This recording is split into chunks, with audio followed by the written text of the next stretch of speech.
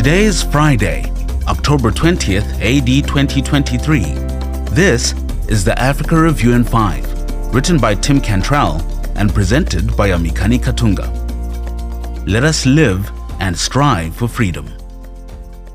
Right now in South Africa is one of those rare moments of national unity where black and white, rich and poor are all sporting their Springbok colors as we cheer on our rugby team's heroic attempt at another World Cup. When we begin each game singing our national anthem, originally a Xhosa Christian revival hymn, it climaxes with a rallying cry. Let us live and strive for freedom in South Africa, our land. But where does human freedom even come from in the first place? Many believe freedom originates in the state or superpower nations or must be delivered by dictators, coups, or liberators. In a recent study, South Africa only received a 79% score on human freedom based on numerous criteria. Globally, we see recent placards calling for Free Gaza and Free Palestine, while Israeli forces defend their freedoms in the current war. Everybody wants freedom, but not all seek it from the same source. As Christians, God's word is our final authority, and it is very clear on where freedom originates, from the only one who is all-powerful, the true and living God.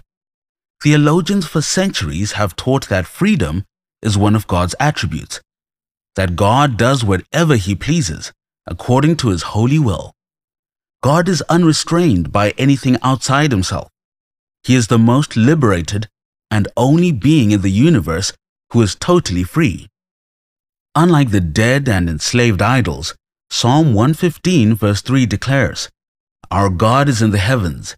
He does whatever He pleases." Psalm 135 verse 6 reinforces this. Whatever the Lord pleases, He does, in heaven and in earth, in the seas and in all deeps. Even more, Daniel 4 verse 35 asserts, "He does according to His will in the host of heaven and among the inhabitants of earth, and no one can ward off His hand or say to Him, 'What have you done?'" God's freedom is infinite and inherent as independent creator. Our freedom as dependent creatures is finite and derived. Since the fall, our freedom has been depraved and badly damaged, but it is not erased. Fallen man is still made in God's image and is called to rule, subdue, and cultivate the earth as His vice-regents, with a subordinate authority under Him. That means God has entrusted humans with moral agency, the power and duty to bring about results on this earth and in our vocations to which He calls us. Let's be clear, no human government bestows on people their rights or liberties. That mindset creates bondage and slavery, not freedom. If rulers want to be blessed, they should recognize what God has already given mankind: inalienable, fixed rights as His sacred image bearers, regardless of ethnicity, income, or merits. If governments want to be cursed, they will deny people their God-given individual rights. Vishal Mangalwadi describes how Israel's exodus set them apart from all other nations and pagan worldviews. The Exodus revealed that God was free. He was not limited by either the political or military might of Egypt, however oppressive or brutal. Nor was God limited by historical factors, oppressive armies, or insurmountable natural obstacles, such as the Red Sea. God was not part of the cosmic machine. God was free, and He wanted His children to be free like Him. Oppression and slavery were evils to be rooted. They were evil because they were contrary to all that God had intended for the human beings made in His own image.